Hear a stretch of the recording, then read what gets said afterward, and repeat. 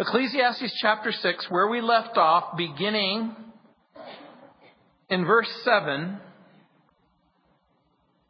All the labor of man is for his mouth, and yet the soul is not satisfied. For what more has the wise man than the fool? What does the poor man have who knows how to walk before the living? Better is the sight of the eyes than the wandering of desire. This also is vanity, and grasping for the wind. Whatever one is, he's been named already. For it is known that he is man, and he cannot contend with him who is mightier than he. Since there are many things that increase vanity, how is man the better? For who knows what is good for man in life? All the days of his vain life which he passes like a shadow. Who can tell a man what will happen after him under the sun? In chapter 6 of the book of Ecclesiastes, the author contemplates riches without satisfaction in verses 1 through 6. And now the author is considering or contemplating working without satisfaction in verses 7 through 9. And then he's going to end the chapter with a series of problem questions which apparently have no answer. And so Solomon will bring to light the futility of substituting a job for spiritual satisfaction in verse 7. Or the idea that somehow your mind can replace your heart in verse 8. Or that your dreams can serve as a substitute or a satisfying substitute for reality in verse 9. In the end, God has predestined or ordained life as He intended, according to verse 10. It makes no sense to argue with God or contend with your Creator in verses 11 and 12. God is in control in the beginning, and God is in control in the middle, and God is in control in the end in verse 12. And so we begin our study, working to live and living to work. Look again at verse 7. It says, all the labor of man is for his mouth, and yet the soul is not satisfied. Earlier, in an earlier study, we asked and answered the question, why do you work? Well, we work to get a paycheck. And why do you want a paycheck? It's so that you can buy food. It's so that you can cover your nakedness. It's so that you can pay the bills. In other words, everything that you do, as far as that goes, why do you breathe the air? It's to sustain life. Why do you eat food? It's to sustain your life. Why do you even want to live? Why do you want to sustain life? And so he says, all the labor of man is for his mouth, and yet the soul, the word is nephesh, is not satisfied. How is it possible that we can continue to feed our body but never satisfy our soul? And so he's asking a question. Solomon understands that we live in a world, but we sometimes substitute life by what we call a living. As a matter of fact, when you meet someone, typically you might ask, hey, what's your name? The very next question is usually, what do you do? What is it that you do? And the reason why we typically ask that question is, that's the polite form of conversation. But really, we begin to ask and answer the question of who we are and what we do. Often we begin to define our lives by what we do. And so if a person says, I work here, or I do that, you can typically begin to understand. If a person is a butcher, a baker, a candlestick maker, a person might be a professional athlete. I know that LeBron James recently signed for $40+ million. Troy Tulowitzki just signed an 8-year contract. Was it $100 million? or thereabouts for over the next 8 years. Tim Tebow is rumored to have a contract worth about $15 million. It's my understanding that the highest paid athlete in the world is Tiger Woods. And it isn't just simply for playing golf. It's for all of the endorsements that he received. Another golfer, Phil Mickelson, I think makes upwards of $40 million in golf tournaments. Most of us are willing to concede that we are more than what we do. But some of us live under the constant pressure that we might in fact be what we do. According to Aniki.com, that's ANEKI, it covers records and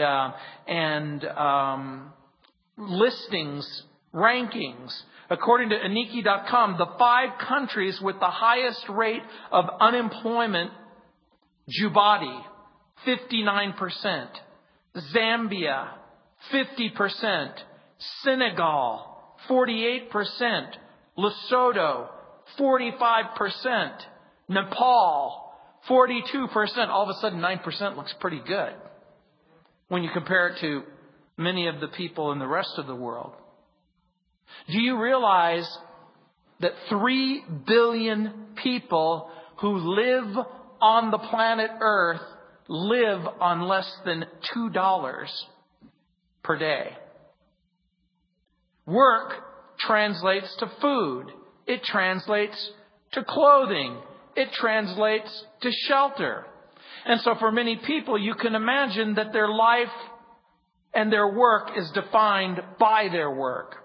And by the way, when we ask and answer the question, what is a Christian's way of looking at work?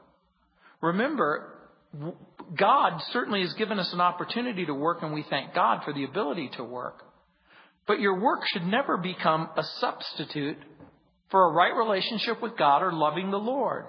You'll remember in Luke chapter 10, verse 27, it says, Jesus said, when he was asked about what the greatest commandment was, he said, "You shall love the Lord your God with all your heart and with all your soul and with all your strength and with all your mind, and your neighbor as yourself."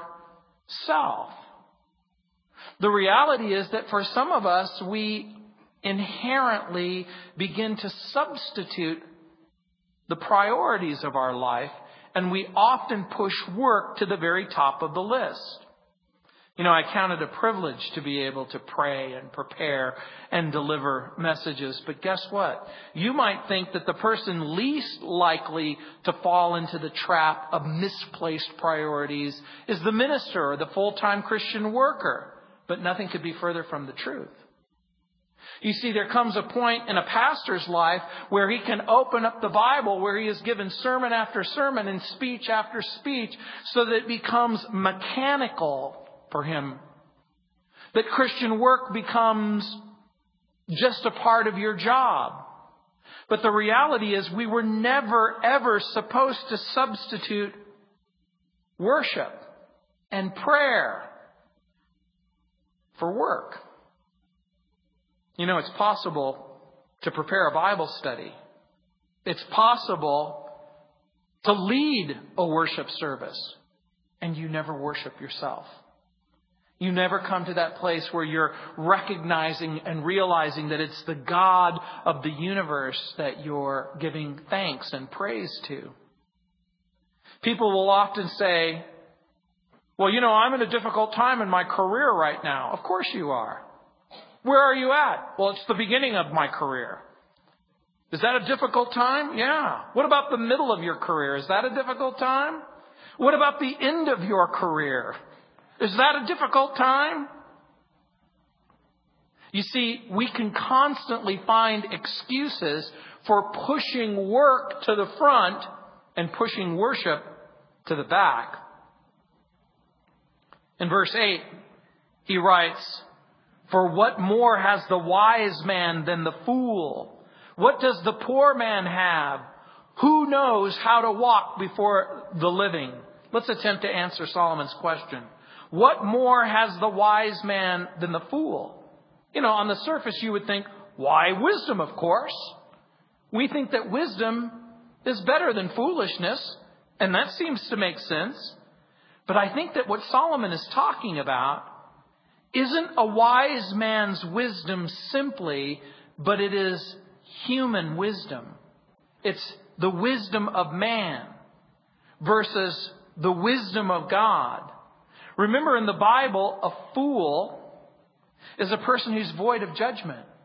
A fool isn't simply a stupid person or a person who doesn't know the answer. A fool is not the person who is watching Are You Smarter Than a Fifth Grader and then you lose on every question. That's not really what he's talking about.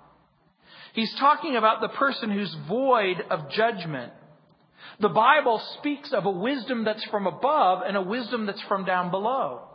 The Bible says that wisdom from above is pure and peaceable and gentle. And that wisdom from below is foolish and dark and devilish. The Bible teaches that the wisest human being, apart from a right relationship with God, has no ultimate advantage over the fool.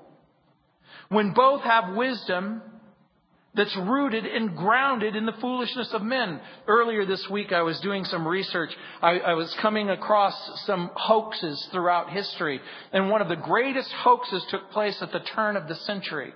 A group of people were digging in Europe, and they uncovered part of a human skull. They uncovered the jawbone of an orangutan and the tooth of a pig. And of course, Darwin's theory and evolutionary precepts began to proliferate. 8 people wrote doctoral dissertations on this one particular find. The reality wasn't so much the fact that it was a hoax. It was the reality that it lasted for so long. 10 years turned into 20 years, and 30 years turned into 40 years. One of the leading scientists in Europe devoted 30 years of his life and his professional inquiry into the evolutionary construct concerning this being the missing link. But it had nothing to do with his head. It had everything to do with his heart. He wanted to believe that the Bible wasn't true and that evolution was true, because the moment you can believe that the evolutionary construct is true and that what the Bible has to say is not true, then you don't have to consider the claims of God or consider the claims of Christ. But the reality is that the unbeliever isn't the only person who is subject to this kind of foolishness. We've all heard the expression, a fool and his money are soon elected. I was going to say elected. But I think you're right. I think a fool and his money are soon parted. But what's right about that is the fact that a fool can get money to begin with. What does the poor man have? Who knows how to walk before the living? In other words, what does the poor man get for living an upright life? That's part of what Solomon is asking. Think about what's being said. Is there a real benefit for doing what's right instead of doing what's wrong? You know what Solomon's answer is? In the end, we don't know for sure. Is it possible that a person could do what's right every single time and a person could do what's wrong every single time? And that the consequences, at least from a human perspective, means that if you do what's right every single time, are you going to be rewarded? Not necessarily. The person may be better off, but the person may not be better off. That's Solomon's point. In verse 9 it says, better in the sight of the eyes than the wandering of desire. This also is vanity and grasping for the wind in verse 9. We might paraphrase this verse.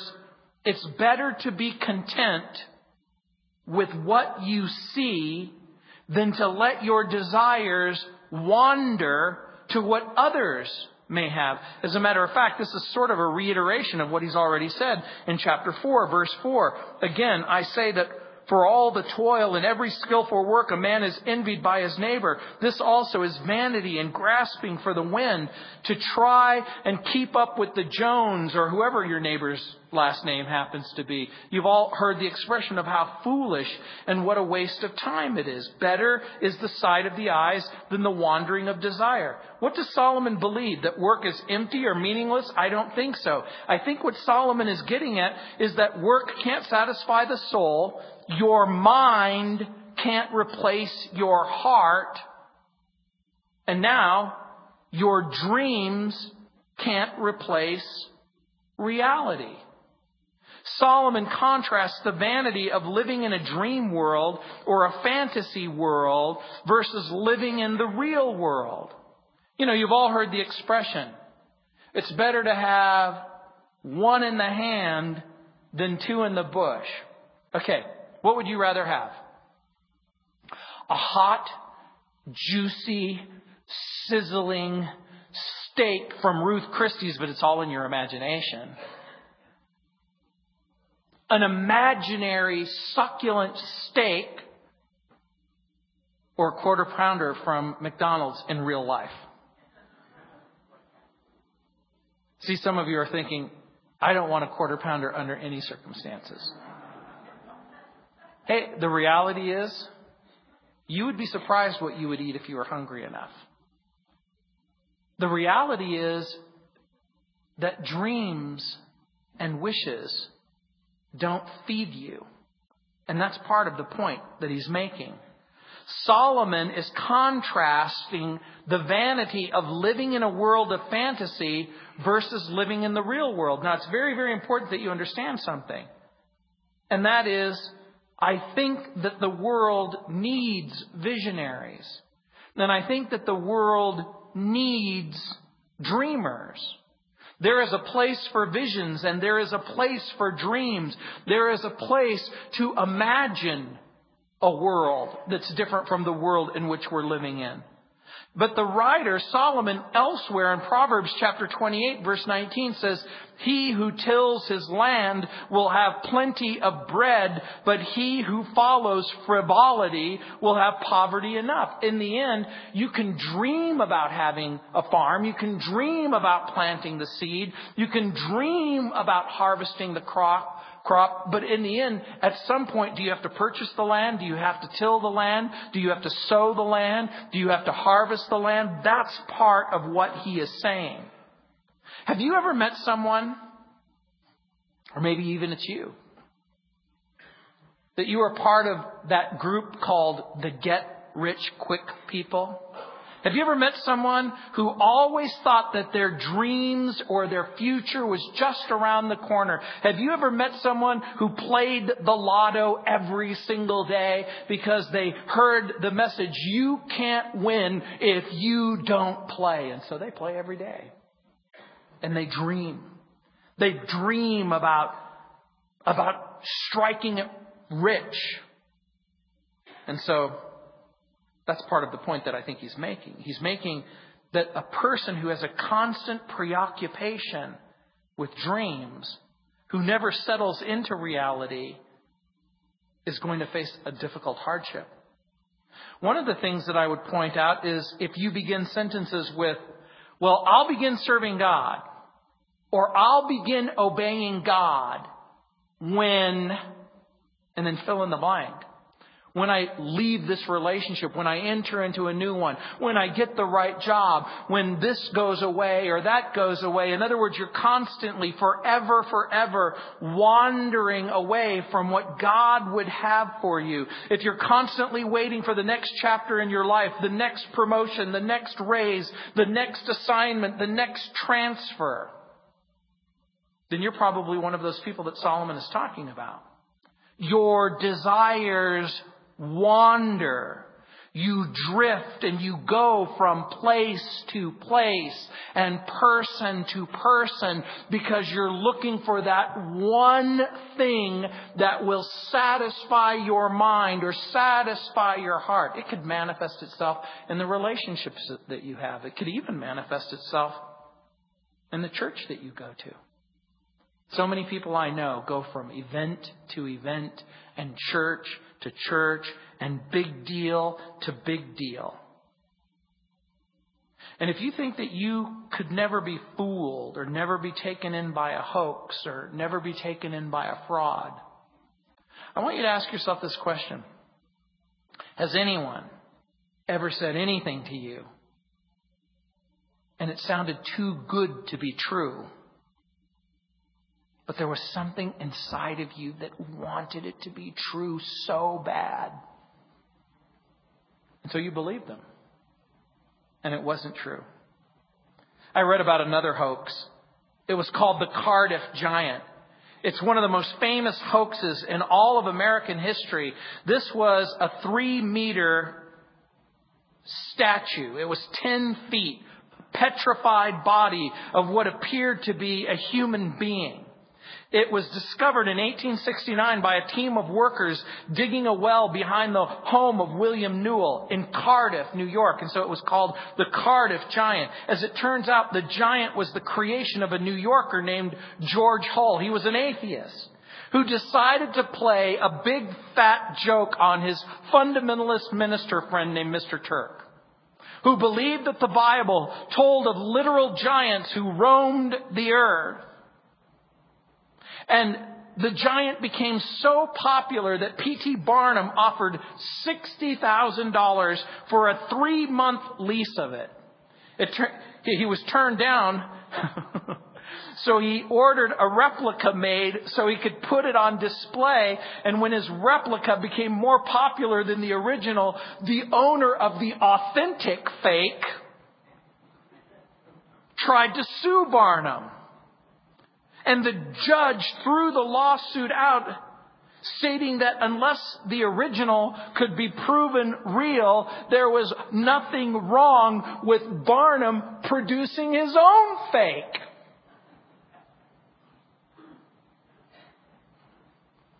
You know, I think that that's what people really wonder. They wonder where the truth begins and the lies begin. And so, Solomon asks questions which don't appear to have any answers. Look at what it says in verse 10. Whatever one is, he's been named already. For it is known that he is man, and he cannot contend with him who is mightier than he. Another translation of verses 10 through 12 reads this way. Whatever exists has already been named. And what man is has been known. No man can contend with one who is stronger than he. The more the words, the less the meaning. And how does that profit anyone? For who knows what is good for a man in life? During the few and meaningless days he passes through like a shadow. Who can tell him what will happen under the sun after he is gone? Who indeed? Solomon raises a series of questions that most people are too afraid to ask. Most people will rarely bother to ask, when I get what I want, will it be good for me? When I get what I want, will it be good for me? Have you ever asked for something and it really wasn't good for you? Can you imagine praying a prayer? Oh Lord, if she would just go out with me, all my dreams would come true. I would have a rich, fulfilling, full life. Oh Lord, if she would just marry me, all my dreams would come true. Is it possible that the same person who prays that prayer would say, Lord, if I could just get rid of her? It was such a big mistake. I had no idea. I've told you guys the story of this girl that I fell in love with in high school. And I used to cry myself to sleep at night thinking, oh God, why doesn't she love me? Why doesn't she care about me? Why won't she love me the way I love her? And then at my reunion, I went back and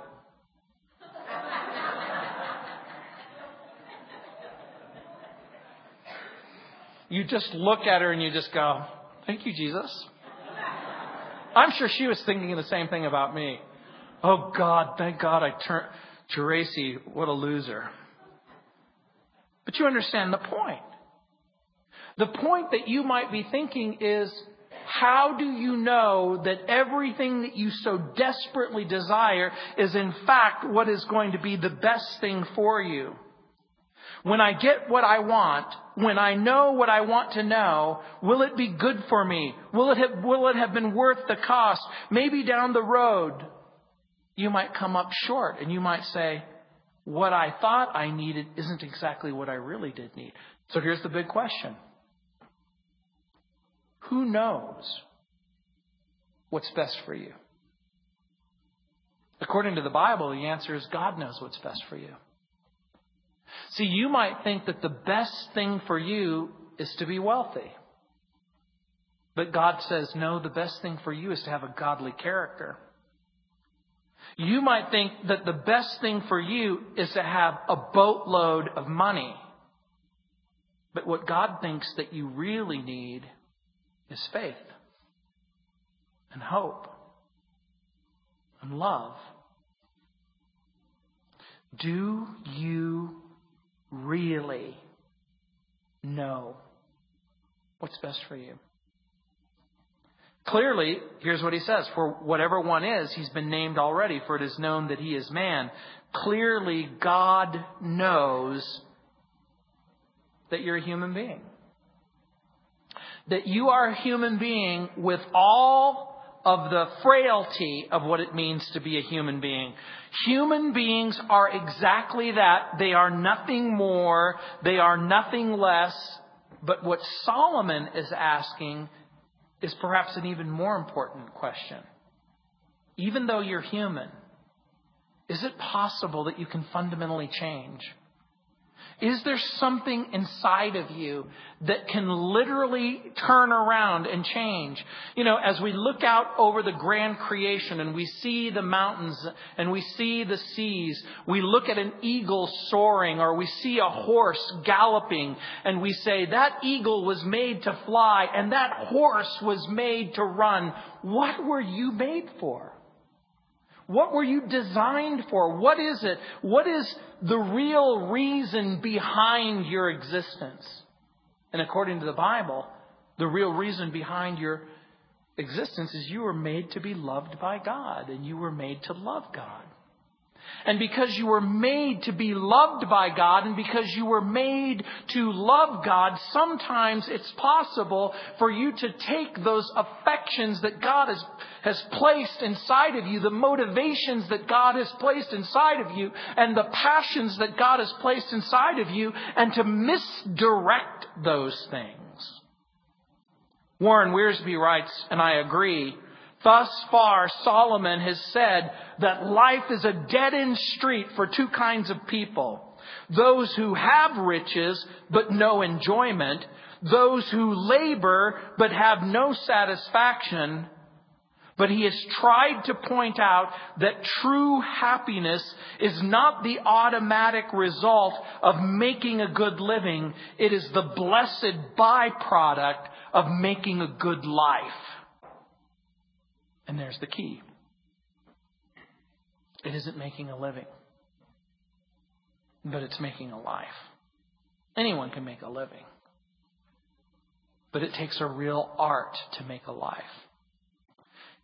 Anybody can live in a house, but it takes a different kind of heart to make that house a home. So does the Christian pursue happiness, or does the Christian pursue God's will, God's plan? Here's what the Bible says. That if you will pursue God's plan, and if you will pursue God's will, the byproduct of obeying God and pursuing God and obeying God is happiness. Remember, there's a difference between joy and happiness. Joy is internal. Happiness is external. Solomon may not be limiting the contention to other human beings when he says, and he cannot contend with him who is mightier than he. Clearly, in the real world, there's always somebody who's stronger than you. There's always someone who's a little bit faster on the draw. But I think that what he's making reference to is the true and the living God. Here's the question that he's asking. Who can fight against God? And you know what the right answer is? Each and every one of us. We can resist God. We can rebel against God. We can disobey God. By the way, as you resist God and as you rebel against God and as you disobey God, is God in the end going to have his way no matter what you decide to do? That's the answer. It is possible for us to resist and rebel and disobey. But here's Solomon's point. It doesn't make sense to fight with God. It doesn't make sense to fight with God. The first person who asked that question in the Bible was Job. Can a man contend with God? The answer is no. Can a human being fight against God? The answer is no. Jonah had his own set of circumstances when God asked him to go and minister to the Ninevites and proclaim judgment to them, that within 40 days there was going to be judgment unless they repented of their sin and they turned to God. And Jonah knew what kind of a God God is. That if they would obey, that he would have mercy and grace. And that's exactly what happened. And Jonah got mad. But let me just tell you something. It's 3 small words, but I hope you never forget them. God always wins. It bears repeating, doesn't it? God always wins. Superficially, it may not look that way. In a brief moment, in a brief span of time, you may kick and you may scream and you may resist. And as I was reading this, I was thinking about how Solomon would do well to take his own advice. What does it mean to contend with God or fight with God? Whatever else it means to resist God's plan. It means to present to God a plan other than his plan. And ultimately, his plan has always been to love you. His plan has always been to forgive you. His plan has always been to reconcile you. His plan has always been to create an environment where you could love him and he could love you. Since God's plans are perfect and our plans are less than perfect, it seems to make sense to trust God's plan. As a matter of fact, C.S. Lewis wrote, "To argue with God is to argue with the very power that makes it possible to argue at all." I love that. The very fact that you can open your mouth is because God gave you a mouth. The very fact that you could think with your brain is because God gave you a brain. The very fact that you could resist with your will is the fact that God gave you a will.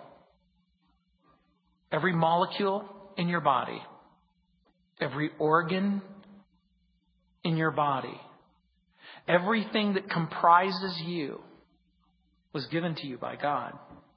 In one verse, Solomon reminds us all, God is sovereign. But the moment that he reminds us that God is sovereign, he reminds us of something else. We are not. God is sovereign. We are not. Arguing with God, contending with God, fighting with God is a waste of time. God will do exactly as he pleases. It may not seem that revolutionary to you, but let me help you with something. The moment that you truly believe with your mind and with your heart that God is sovereign, you are not, and he will do as he pleases, it will liberate you. The moment that you really believe that, then guess what? You no longer have to cry or whine or complain about your circumstances. Remember, when the light is red for you, it's green for somebody else. And the truth is, the moment that you begin to realize that your life isn't just a series of catastrophes. Your life isn't just a series of crises. Your life isn't just a series of uncontrollable circumstances. The moment you begin to realize, no, there is a God in control. No, there is a God who is sovereign. No, there is a God who is watching all things. Then it gives you the liberty and the freedom to trust Him. Or you won't trust Him. In Daniel chapter 4, verse 35, it says, and all the inhabitants of the earth are accounted as nothing, but He does according to His will in the host of heaven and among the inhabitants of the earth. And no one can ward off His hand or say to Him, what hast thou done? It was His way of saying, no one in their right mind can stop what God has planned to do. And no one in their right mind can look God in the face and say, what were you thinking? In Ecclesiastes chapter 6, verse 11, it says, since there are many things that increase vanity. Remember what the word vanity means. Empty, meaningless, purposeless, no value. Since there are many things that increase meaninglessness, emptiness, no value, how is man the better? Here's your assignment. And you don't have to do it right now. But you should probably make either a mental note or a physical note. It's to write down this question. What are the things that increase vanity? What is it that makes meaninglessness, fruitlessness? What is it that makes these things increase?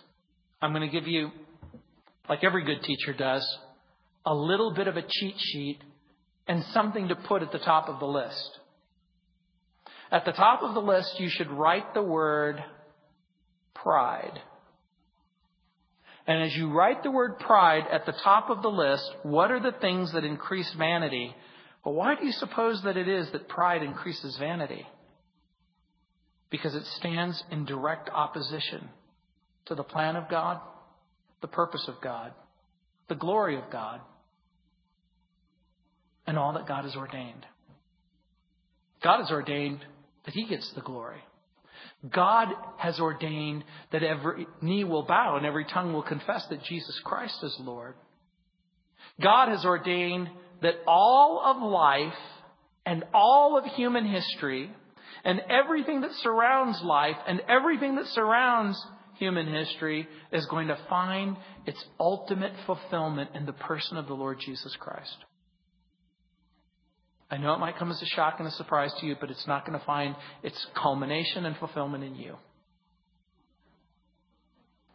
Because you were not created for the purpose of all creation being drawn to you. You were created so that you would be drawn to the Creator. What are the things that increase vanity? I'm going to give you a simple, short answer. And that is anything that neglects, distorts, or dissuades you from knowing, loving, and serving the Lord Jesus Christ. And look at verse 12. For who knows what is good for man in life? All the days of his vain life which he passes like a shadow. Who can tell a man what will happen after him under the sun? Here's what the Bible seems to teach. We appear on the planet Earth for a very short time. Here's what the Bible seems to teach. That we don't really know what's best for us. That God knows what's best for us. And when you pray, Lord, this is what's best for me, at least for my limited circumstances. But are you willing to pray what Jesus prayed? Nevertheless, not my will. How does the rest of it go? But thy will be done. You see, the moment that you can actually pray that and mean that, God will actually honor that prayer. The moment that you say, you know what, God, I think I know what's best for me, But I'm willing to concede that I don't necessarily know what's best for me, and that you do. As a matter of fact, when you think about it, in Psalm 102, verse 11, the psalmist writes, "My days are like a shadow that lengthens, and I wither away like the grass." The psalmist says that our lives and our appearance on the planet is like a day. A very short day, by the way. And all of a sudden, it's the morning of your life. And then all of a sudden, it's noontime. And then all of a sudden, it's the afternoon. And then all of a sudden, the sun sets. Your hair turns gray. And the evening comes. It's not even a long day. When he asks the question, who can tell us what life will be like after we're all gone? You know what the right answer is? No one and someone. What do you mean by that? No one human can tell you. They may claim to be able to tell the future. You may have searched the papers and looked at horoscopes and fantasized about knowing the future, but the reality is only one person unconditionally knows the future, and that person is God. But when you look at the passage, look what it says in its context. Who can tell a man what will happen after him under the sun? Remember what Solomon is doing. He's writing from a human perspective, from mankind's perspective. When he adds those words, clearly Solomon isn't talking about heaven or hell. He's talking about life under the sun. Does the Bible speak of a heaven? Yes, it does. Does the Bible speak of a hell? Yes, it does. Is a heaven a part of some people's future? We thank God that the answer is yes. Is there a future apart from God and Christ in eternity? The Bible seems to indicate that the answer is yes. But from a human perspective, life in the here and now, it's impossible to tell what will happen. Most people believe that wealth brings advantages. But does it? Really? At the end of the book, in chapter 12, verse 13, Solomon concludes, "Fear God, keep His commandments." But now, Solomon teases us with the question that we're hard-pressed to answer. What does Solomon conclude about the person who's a skeptic or an agnostic or an unbeliever? What does Solomon conclude for the believer? For the believer, we're in the hands of God, who orchestrates all things according to His wisdom and His love. For the unbeliever, remember what the unbeliever is. There's a reason why the unbeliever is called the unbeliever. For the unbeliever, they may or may not believe in a God. They may or may not believe that they can fall into their Father's arms. You see, the unbeliever is faced with a dilemma. The unbeliever who reads Solomon's words and reads the truth about what Solomon says, who is willing to concede that once I'm dead, I can't know what's going to happen after me, comes to a conclusion. And the conclusion is, how do I judge my life? How do I make sense of my life? How do I bring significance and meaning to my life? And we're back to square one again. There is no meaning apart from God. So what about the person who trusts God? What about the person who trusts Jesus Christ as Lord and Savior? In Psalm 84, verse 11, the psalmist wrote, "No good thing does He withhold from those whose walk is blameless." What is God willing to give you? Everything in Christ. Everything. Love, friendship, fellowship, relationship, a future. And guess what? A plan. You see, for the believer, we have a Father who knows best. And we have a Savior who knows best. You see, Solomon isn't just simply asking the question anymore. Now he's begging. Is life futile? Apart from God, yes.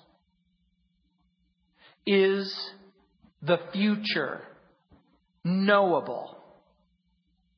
In Christ, yes. David Jeremiah writes, and again I love this. We don't know what the future holds, but we know who holds the future. And that is enough. It ends every argument or objection we can pose. And coming to the end of all questions, we can only bow before the one with all the answers. Praise God, for knowing Him is better than knowing the answers. And guess what? Some of you might still say, I still want to know the answer. And here's what I'm willing to say to you. Get used to being disappointed. The reality is, I think that there are answers to many, many questions. But there are some answers that await a time when you will fully and finally present or be present before the true and the living God. But I love that. Praise God, for knowing Him is better than knowing the answers. I got to tell you something. I had lots and lots and lots of questions before I became a Christian. And I'd be lying to you if I said I had no questions after I became a Christian. But the truth is that 8 out of every 10 questions I had was answered the moment that I bowed my head and my heart and relinquished whatever claims I had over my own life and believed the truth about the gospel of Jesus Christ. You know, you've probably all heard the Bible teaches that God loves us and that God wants us to know Him. That human beings have sinned against God and that we're separated from God and His love. And that separation leads to only death and judgment. But there's a solution. Jesus died on the cross for our sins. A bridge was built between humanity and God. And only those who personally receive Jesus Christ into their lives, trust Him to forgive their sins, can cross that bridge. Most of you have taken that journey. Perhaps some of you haven't. I would encourage you to do exactly that. You have to decide whether or not you are going to believe the truth claims of Jesus. That He loves you. That He died for you. That He has a plan for you. And here's one of the kickers. That He's willing to reveal that plan to you as you walk with Him. Let's pray. Heavenly Father, Lord, we thank You for Your grace and Your mercy. Lord, we know that in Your plan, it was always peace and life. But human beings remain separated from You. But You've given us a remedy, the cross. There's not anything that we have to do other than to believe the truth and receive Jesus.